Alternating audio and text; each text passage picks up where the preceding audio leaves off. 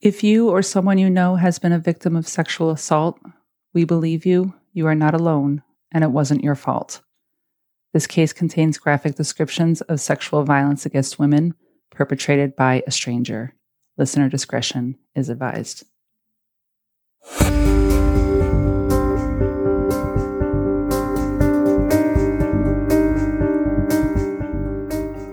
Between 2001 and 2008, Manchester and Vernon, Connecticut would be haunted by an unknown man invading homes and raping the women of their town. It would take 19 years to find a suspect, but not all of them would live to see the day.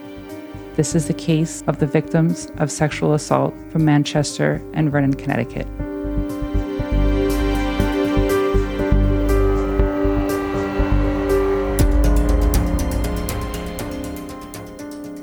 Hello, and welcome back to The Ties That Find. I am your host, Rachel, and this is going to be a pretty somber case, even though they all are. This is going to be pretty rough. So if any details become too much for any of us out there, definitely just stop the player, move on, and find some kitten videos. Just want to, of course, always take the time to thank you for the likes and the shares and the interactions. Sharing the podcast is so appreciated. We are such a tiny little niche in the true crime community, and we don't have a lot of listeners still. I think it is because it's such a tiny niche. These are usually stranger on stranger crimes. So there's no family drama. There's no relationship drama. There's no drug drama. There's also most of these cases, because they are solved by forensic genealogy. They are cases where there's really no guns involved. There's really no, conspiracies for murder. There's really just it really just is most of the time stranger on stranger, up close and personal type of case. Aside from when we do have our does, of course, does are few and far between, because I do want to, if possible, have the resolution of the actual murder if a murder took place before I report on it.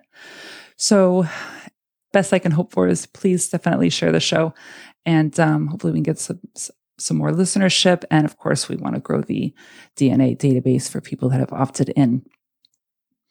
If you would like to support the show, you can do so by buying me a coffee at Buy Me a Coffee. I would like to just be able to cover the cost of the show. And then, of course, I want to be able to donate to the DNA Doe Project for a Ties That Find sponsored doe. So normally what I do is I might go looking for different cases. Then I'll say, maybe it's not enough information right now. I'll just put it to the side, but I will save it in a folder on the computer. And then when it comes time to pick a case for the next episode, I'll go back to that folder, have a look-see, see what's interesting, see if there's any other information out there, and then maybe settle on that particular episode or that particular case for that week.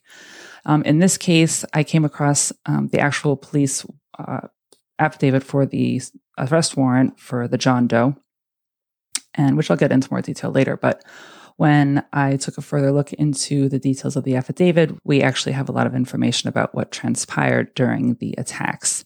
So as soon as I read some of those sentences, I put my computer on sleep and ran to the liquor store. I'm not going to lie. I don't normally need an excuse to go to the liquor store for a bottle of wine, but in this case, I knew I wasn't going to get through it. So yes, that's where we are. I guess it's one thing to listen to an episode about these horrific crimes after all the research has been done, because you're not reading the sources that they came from. You're getting the gist of it. But as a podcaster and the person who actually does all the research, it was pretty rough. So just keep in mind that there is stuff here that was not reported on, but that did take place. And just one last thing, I will say that we are talking about a lady named Helen, and she has an adult granddaughter, or possibly an adult granddaughter, in 1964. That's not true. I forgot how to do my math. So she possibly had a granddaughter, but she was definitely not an adult granddaughter. So with that said, let's get into it.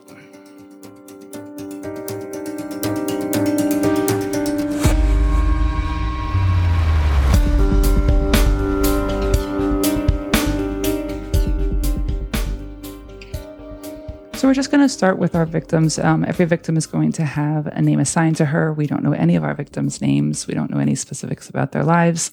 And we don't know where exactly they lived. Not like it really matters. These are people. These are women. These are the women of our communities. And they were horribly wronged. So victim one is an 84-year-old woman living in Manchester, Connecticut in 2001. Now, I always go back to the popular name, one of the few pick a popular name for baby girls from the year that they were born. So we're going to call victim number 1 Helen. If she was 84 in 2001, then she was born in 1916, 1917, which is during World War I. And so I just want to take a second to understand and to really put ourselves in her place. She's lived through so much. She's lived through both world wars and all the wars since then. And she was in her 30s when World War II was being fought. So maybe, did she have family members, brothers, a husband even, who actually went overseas to fight? Maybe she was one of the 2 million women who entered the workforce during the war because all the men had been shipped overseas. She also witnessed a slew of technological advances in her life that we all take for granted today. Of course, I'm the first one. Like, she saw the evolution of telephones, where we finally have telephones that don't need an operator on the other end of the line, literally plugging you into the person that you're trying to call. And those telephones ended up being able to be held in your hand, and you can even leave your house with it. She also saw the evolution of so many household appliances being transformed and being made more efficient and easier for us to work with. We went to space. Women became more prominent in the workplace. Rock and roll became mainstream. And think about this. If Helen had a granddaughter, she could have given that girl money to go see the Beatles in New York City in 1964. And I just said a granddaughter because that's how old Helen is. And she does live alone. She lives in the Squire Village apartment complex in Manchester, Connecticut. And on August 6th of 2001, a Monday afternoon, she's sitting on her couch in her apartment, living her best old lady life. And then evil walks in. So like I said, the details of these rapes are actually coming directly from the arrest warrant that was issued for the man responsible for them. And the warrant and charges are signed off on in 2010. And at the time, his identity was unknown. But because there is a statute of limitations on bringing charges against the perpetrators of a sexual assault, and the police would end up having a terrible time finding this asshole, they were able to essentially charge the owner of the DNA found at the crime scenes of these 4 attacks. So good on them, because too often we see men not brought to justice because they were not identified within the statute timeframe, and they didn't pursue this John Doe defendant angle. And this is your last warning before I get into these details, because it's pretty horrific. I don't know your level. I don't know your threshold for that's too much, so that's why I'm just putting it out there. So back to Helen. She's sitting in her living room in her apartment, and some man walks in through the unlocked front door. He walks up to her, grabs a couch pillow or cushion of some kind, and covers her face with it, and tells her, "Don't scream." He also tells her that the less she struggles, the quicker he'll be gone. And then he gets right up against her, gropes her under her shirt, pulls her pants and underwear down, and then he opens his own pants, fondles himself, and orders her to lay down on the couch. So, of course, Helen is absolutely terrified. She's horrified. She doesn't know what is happening. But she's also elderly. She's 84 years old. And she's not as limber or able-bodied as she used to be. And Helen actually has to plead with him, telling him that she is not physically able to lay down. But this asshole is not discouraged. Instead, he decides to continue his attack, and he rapes her right there on the couch while she is slumped back against it. When he is done, he gets off of her, grabs some tissues to clean himself up, and puts himself back together. He tells her that she'd better not tell anyone because he would know.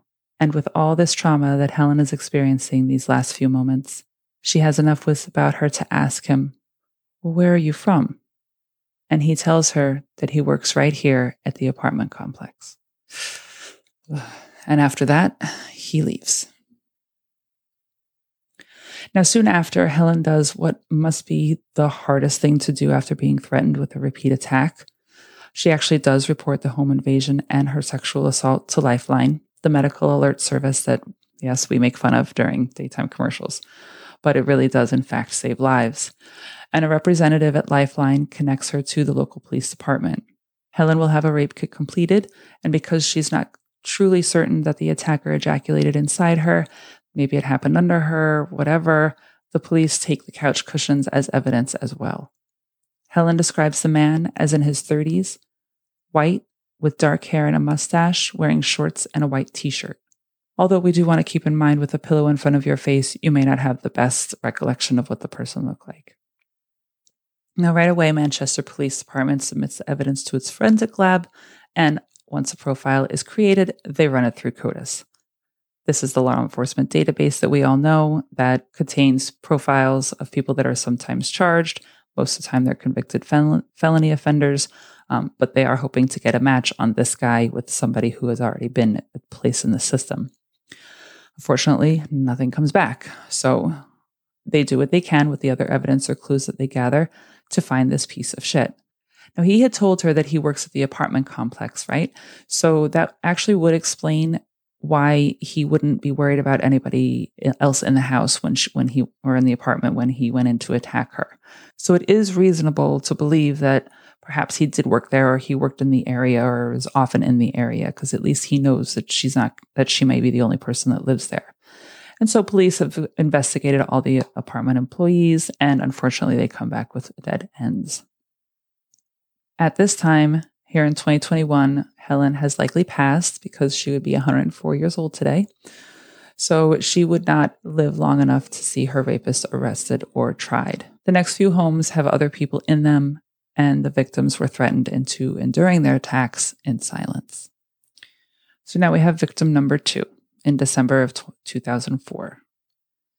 She's a 57-year-old woman, also living in Manchester, and we estimate she was born around 1947, and we're going to call her Linda. Linda grew up getting milkshakes at the soda shop, possibly marrying and having babies in the 60s, and we don't know if she lived the majority of her life in Connecticut, but by 2004, it was just her and her mother that were living in the home. And on December 9th, 2004, this attack is going to take place in the middle of the night.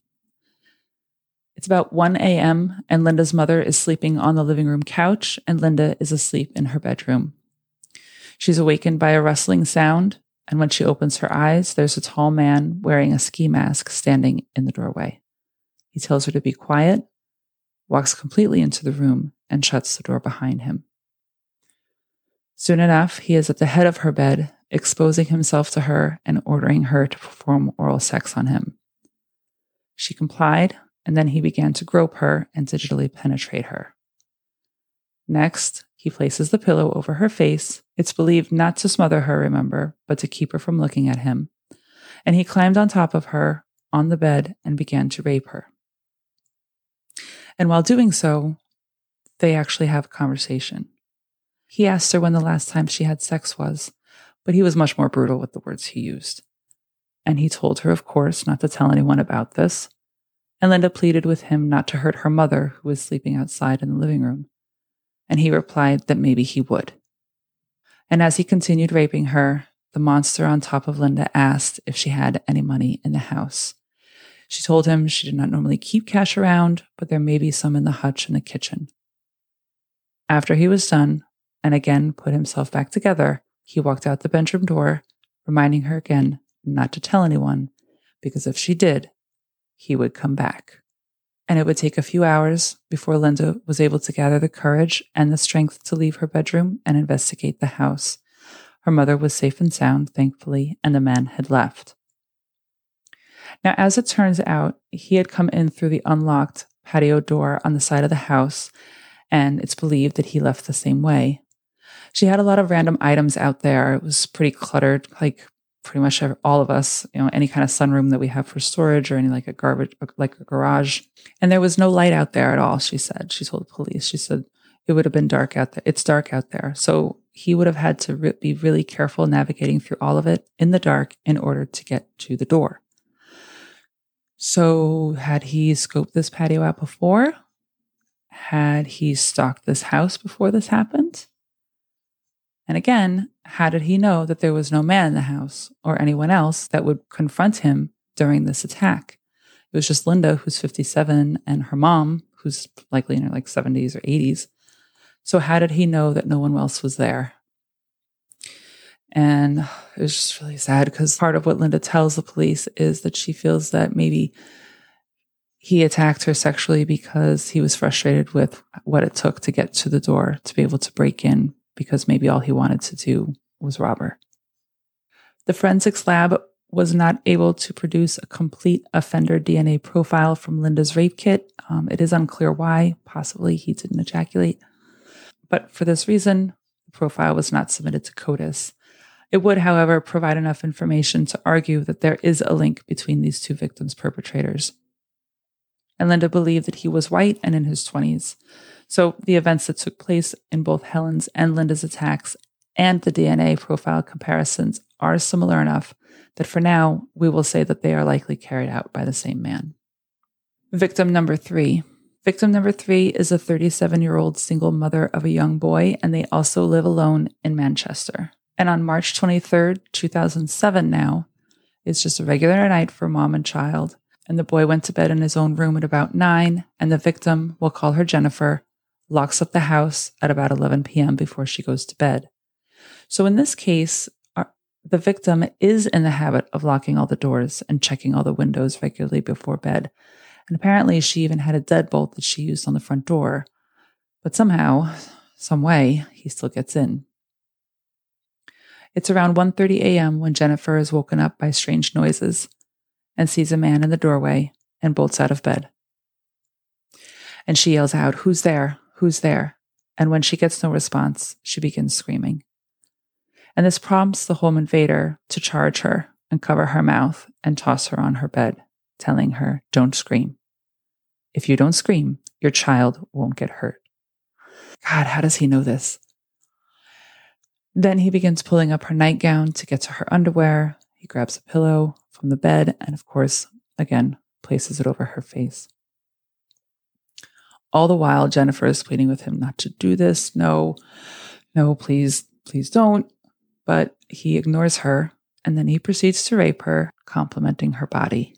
And just like the other times, he asks her about any money that she has in the house, and she tells him she might have some cash around the house somewhere out in the living room or the kitchen, and just please stop assaulting her and just leave. This piece of shit was wearing some kind of a hoodie, and his voice seemed muffled, like he had something covering his face, she told police. And so at one point, Jennifer tries to pull it off of him. But in reaction, he punches her in the face and orders her not to touch him, getting the pillow back over her eyes to keep her from seeing him and to muffle her screams. So finally, this piece of shit gets off of Jennifer and leaves, but not before stealing her purse. And after the investigation of the home, it's determined that he got into the house through the sunroom, not the front door. And this one, just like Linda's, was actually cluttered with junk. So again, he's climbing around stuff in the dark to get up to the door, but he's still able to keep quiet. And Jennifer had reported that her attacker could be black, about 5'8", about 180 pounds-ish, not sure. A rape kit was completed, of course, and her clothes and bedding were taken as evidence, just like the prior victims. I hate these details. It's horrific. But at the same time, it is important because as much as we might talk about rape, it's so much more than the 4-letter word. When we acknowledge that a person is a victim of a rape or other type of sexual assault, and we don't know the details, it can be pretty easy to just react like, "Whoa, that sucks." But when we have these details of these cases like this, we are really forced to put ourselves in the perspective of the victim. We can see it in our mind's eye. And this is what this particular person went through. We don't know her. We don't even know her name. But this is a part of her life experience. And for what? She did nothing to deserve this. No one does. She was in her own home where her and her child should be the safest, and she was sleeping at her most vulnerable. And we know we are hearing about these things from secondhand, when we can't do anything to stop it. It's already been done. But these details, these are the experiences, the horrors that one human being has perpetrated against another so often that we can't even count. And the victims have to relive these attacks over and over and over again for the rest of their lives. And now there may be support groups that some victims attend and surround themselves with people with similar experiences, and they may be able to heal to some extent that way. And I'm sure that these groups are very helpful. And at the end of the day, each victim still has had a particular experience that no one else can relate to. Remembering that only two people were there at the time. There was a victim and there was a rapist. And when a victim looks back on the attack, she's feeling fear, dread, anger, vulnerability. And then on the other side, the piece of shit that did this to her, he's feeling powerful, satisfied, macho, stealth, and likely getting worked up to do it again. So, where was I going? Oh, sorry.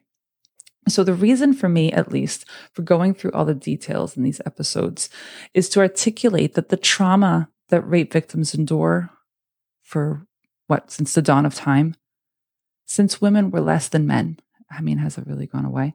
For the life of the human race, sexual assault has been treated as if it was just another form of violence, like beating up someone, right? Well, you really shouldn't have done that to her. It wasn't very nice. I'm sorry that happened to you. Now, this is perfectly clear in the law. And that's why all these pieces of shit for centuries have either never been brought up on charges or given these tiny little sentences because the law allows it to happen. A year here, time served there. We don't believe you. A perpetrator is going to accuse the female of asking for it in some way by her behavior, or by what she's wearing, or the fact that she's got breasts. There's a million reasons why a perpetrator would be able to excuse his behavior. And then the courts over time, not even the courts, it's the actual officers on the beat, the detectives that are taking the rape complaint. And then they go and they talk to the perpetrator. Look at Bruce Lindahl's case. So yeah, they have minimal time that they're sentenced, and then they get out on parole within a year or two. And then they get released, and then they do it again. And we also have to consider that this asinine practice of these statute of limitations. Now, before DNA technology, without any eyewitnesses saying, yeah, I saw him break into her house, and then I heard her screaming, then where's the proof? But now that we have these scientific capabilities, and piece of shit rapists are still perpetuating their attacks because they know they're still more likely to get away with it than they are going to be at being locked up. Now we have all these rape kits that are piling up, sitting on shelves. And yes, some police departments are actually throwing them out to make room. They're making room for other more current evidence boxes. They're making room for cleaning supplies. They, for whatever reason, they just gave up. They just said, oh, well, I guess we're not going to test them. Hundreds of rape kits, that millions across the country, are not being tested. And if you've got a 5-year deadline, how is that going to work out? I am a victim. How can I bring charges before this 5-year deadline, whatever the statute is in my county or my state, if you won't test my kit? Test my fucking kit. So in the end, back in the day, and even now, here in the 21st century, too many women are hearing too many times by police departments, I'm really sorry that happened to you, ma'am, but I got to get back to work. So what are we to do? We have to be clear here. Every rape report is not just a man raped me. It is, he came into my home uninvited. He tied me up. He forced himself on me and in me. He said this to me. He made me do this. He would not let me do that. He said he would hurt my kid. He said he would do it again. And I know he can, because even though we don't know who he is, he knows where I live. So when we have these cold sexual assault cases and the victims and the district attorneys and the detectives cannot make any headway on bringing charges against the suspect, they have to still watch the clock. Every jurisdiction has some kind of deadline for applying for an arrest warrant against the perpetrator of a sexual violence attack. This is because apparently the law still believes that after a few years, whatever the particular statute is for the offense, 5 years, 7, 10, 20, whatever, why bother pursuing it in the courts? Right? I mean, come on. It sucks you were raped, but it's been years now and you didn't die. So if you died, then that would be different. There's no statute of limitations on murder. So it's really too late now in your case. Sorry. Why don't you come to us the next time when you're dead, and then we'll let you bring it up to us when you finally find him 15 years later. For now, you need to find him before the statute runs out, or you're screwed again. So yeah, Rachel's going off on a tangent again, but that's what it is. It is what it is. What we really need to do is give kudos here to the detectives across the nation that apply for these arrest warrants, and they're just labeling them with the John Doe that owns such and such DNA profile. Because their names will be known eventually, as long as the police department doesn't give up, as long as they're not tossing those rape kits in the garbage. And for departments that don't do this, get the fuck on it. All right, let's get back. So now police are saying to themselves, he's got to be scoping these places out. Not only that, but 2 out of these 3 victims, their streets were actually in neighborhoods. I think they called it the maze in the neighborhood because it's not like a grid system in that part of town. It's more like, just roads that are curving and cul-de-sacs and, bends and dead ends and stuff like that. So you really have to know where you're going in order to get there. You don't get, it's like a no outlet type neighborhood. You need to know where you're going if you're going to get in there. Otherwise you're just going to get lost. So they believe that it's someone that does live and work nearby.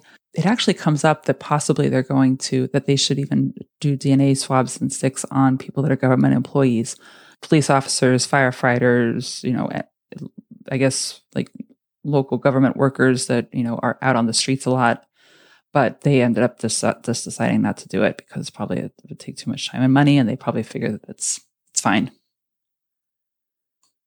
Now, the 4th victim and the final victim, she's going to live in Vernon, Connecticut, which is right next door to Manchester. This is really just like, you cross, you go to the other side of the neighborhood and you're not in Manchester anymore. You're just in Vernon. This woman, she's 61 years old, which makes her born in around 46, 47. And according to popular baby names, we're going to call her Barbara. Barbara had fallen asleep on her living room couch on January 16th, 2008, a Wednesday night, another weeknight, by the way. And yes, she lived alone. She thinks that she fell asleep sometime around 10. So sometime after that, she was woken up by the feeling of something being pushed against her face. When she came to, she realized a man that she did not know was smothering her with one of her couch pillows. He told her he wouldn't hurt her, he just wanted money. So he allowed her to get off the couch, making sure to keep the pillow in front of her face to block her from seeing him, so she could get her wallet.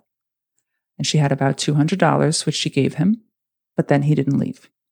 Instead, he told her to walk back to her bedroom and lay down on her bed.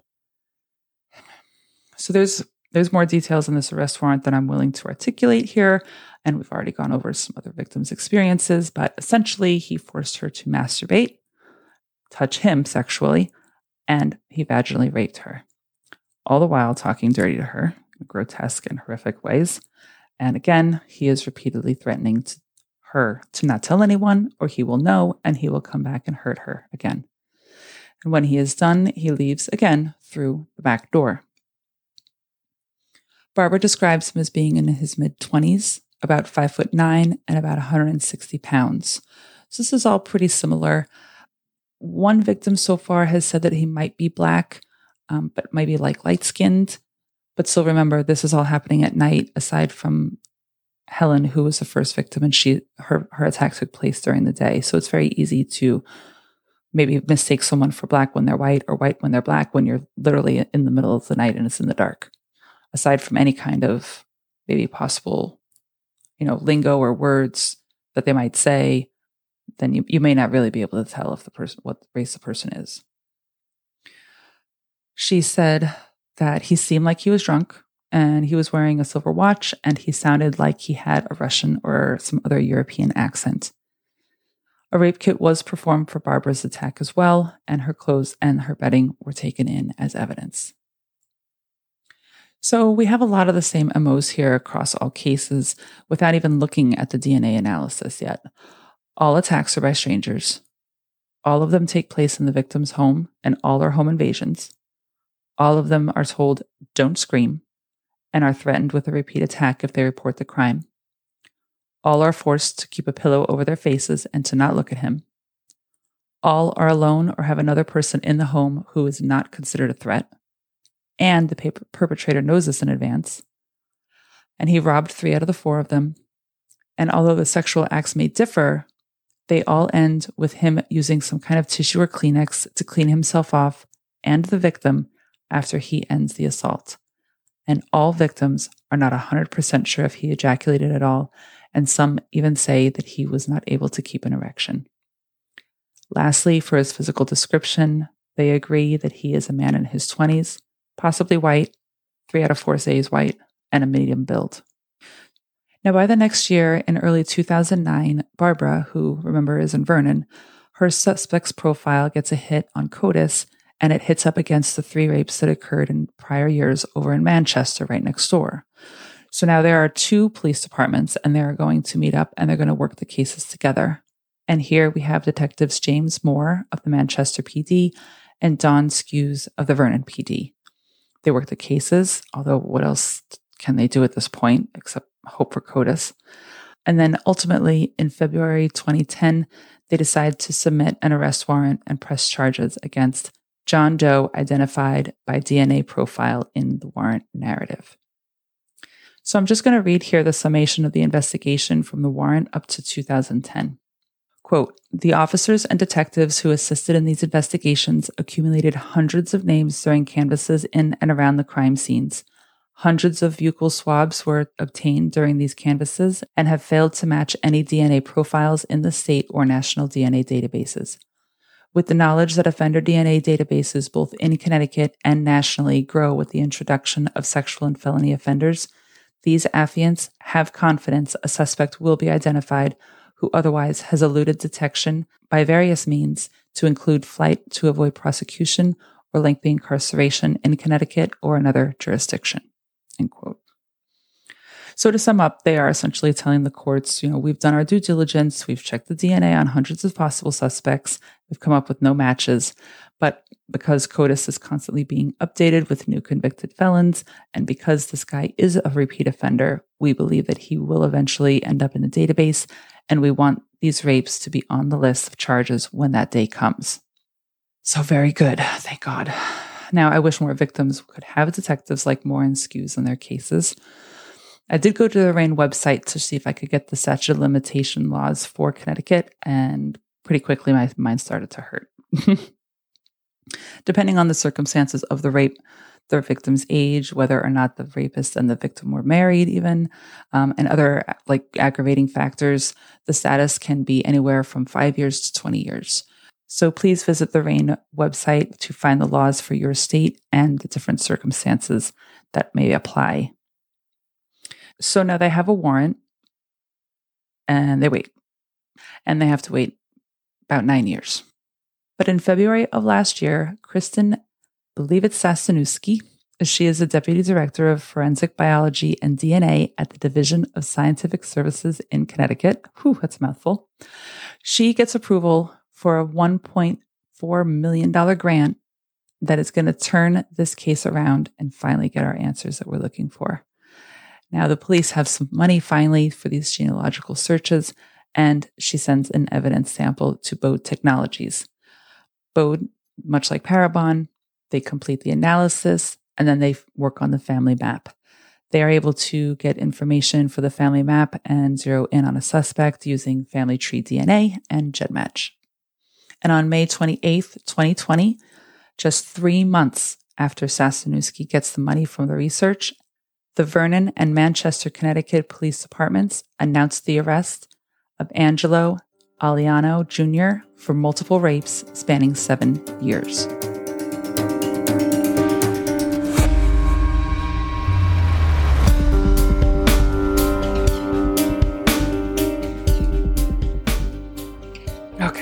So who is Angelo Aliano Jr.? Who is this piece of shit?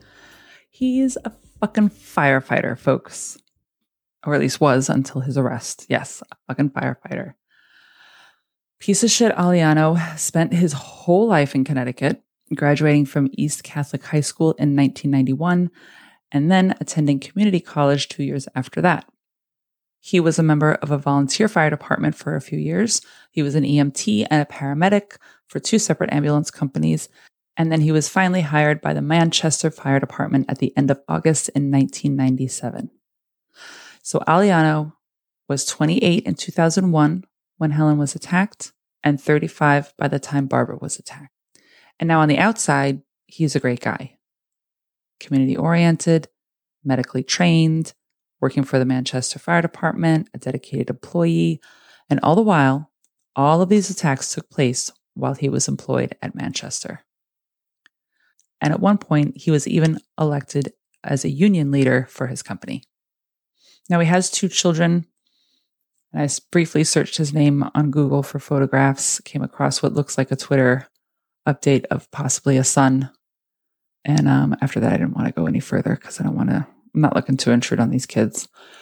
I'm not sure if he's actually currently married, but he does have kids, and the kid was young. The kid was like not a teenager. So the kid, even though Aliano might be 47 at this point, his kids are still relatively young. According to his defense lawyer, he is a family man. However, police were actually able to get him to go down to the Vernon Police Department once they got the tip on him from Bode Technologies, because they wanted to talk to him about an unrelated domestic violence report. So he might be a big deal at the fire department, but up until just last year when he was arrested, it's pretty clear he does have some violent tendencies. Now, once he was there and he was being questioned about this recent domestic violence incident, they did execute the search warrant for his cheek swab for the 4 rape cases that we've been discussing here. So maybe he isn't the family man that he proposes to be after all. And check this out. Even though Aliano was fired, like the day after his arrest, according to Connecticut pension law, even if this piece of shit is found guilty, he's still going to get his pension. It seems that when they wrote the law, they didn't think about felony convictions or violent acts. So maybe they didn't care. I don't know.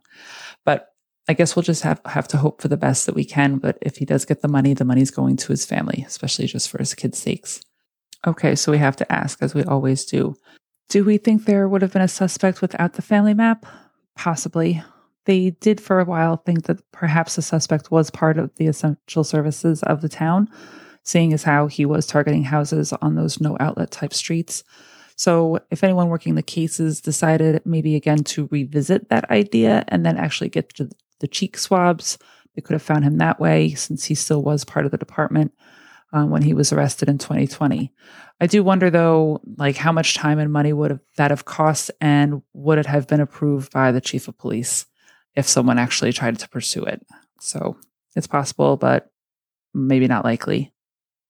Do we think there are other victims out there? Absolutely. And if you're listening, we believe you.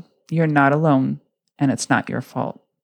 As of now, there has been no trial or plea agreement set in place for Angelo Aliano Jr., so we will have to wait and see how it pans out. He is, after all, innocent in the eyes of the law until proven guilty. I said it. Aliano is currently charged with 4 counts of first-degree rape and 3 counts of second-degree burglary. And regarding the Aliano case, if you or someone you know has any information regarding victims or any unusual behavior, please contact the Vernon or Manchester Police Department. I will put the contact information in the show notes, or of course you can just Google it. If you or someone you know is a victim of sexual assault, please reach out to your local law enforcement agency and report your attack and get the services and support that you are entitled to.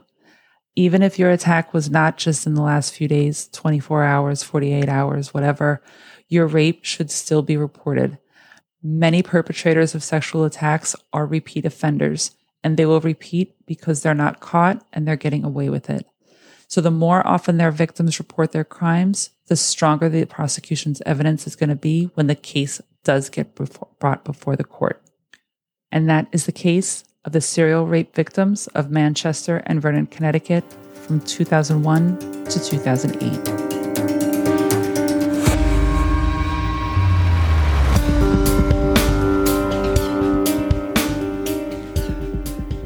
So as soon as we find out any new information about the charges and the trial / possible plea / whatever case against Angelo Aliano Jr., you guys will be the first to know. Of course, it's in my Google alerts. Moving on to this week's unknown, unsolved. Will we? I think we absolutely will. Find the perpetrator of an unsolved crime. Yes, I have actually another serial rape case that was listed on the cold case website for Hartford, Connecticut. Hartford is a county that houses or is a home to Manchester and Vernon. These here are four very ridiculously copycat one after the other home invasion nighttime rapes that happened in June and July of 1984. It is very weird, I think, that there aren't any others after that. So maybe this piece of shit is actually dead, or maybe left the country, because no other hits are in CODIS, from what I could tell, at least from this blurb on the cold case website. Sexual assaults that took place in the summer of 1984 in Bloomfield, Middletown, Rocky Hill, and Windsor. And there was a $50,000 reward. In August of 2004, a Superior Court judge signed Connecticut's first John Doe arrest warrant, charging a suspect identified only by his DNA profile with 4 counts of kidnapping in the first degree with a firearm. The warrant was issued based on investigation by the cold case unit of the Office of the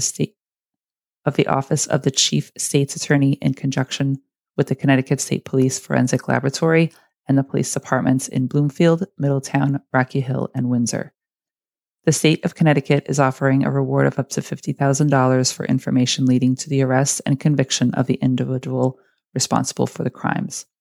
The warrant charges John Doe in the following crimes. On June 3, 1984, a 25-year-old female was sexually assaulted in her apartment at the Sutton Apartments in Bloomfield by an armed man. The attacker entered through a sliding glass door, and the victim awoke with him standing next to the bed. The man placed his hand over the victim's mouth and told her not to scream or he would shoot her and her roommate. The intruder also said that he had just shot someone at a convenience store. The intruder told the victim to smell the barrel of the gun. He blindfolded her, sexually assaulted her, and then remained in the apartment for what the victim described as an eternity. The intruder disabled the phone, which was found in the rear yard, searched the residence for valuables, and drank a beer from the refrigerator. The victim remained in her bed until she felt the intruder had gone and summoned the police. Then another attack happened on June 26th of 84 to a 30-year-old woman in Middletown. He also had, both times he had entered through a sliding glass door. That's going to be an MO. And in this case, he also disabled the telephone, searched for valuables and jewelry, and also asked her if there was any food in the fridge. A month later, on July 21st of 1984, again, an unknown man came into the home of a 24-year-old woman, sexually assaulted her in the Rivers Bend Apartments in Windsor.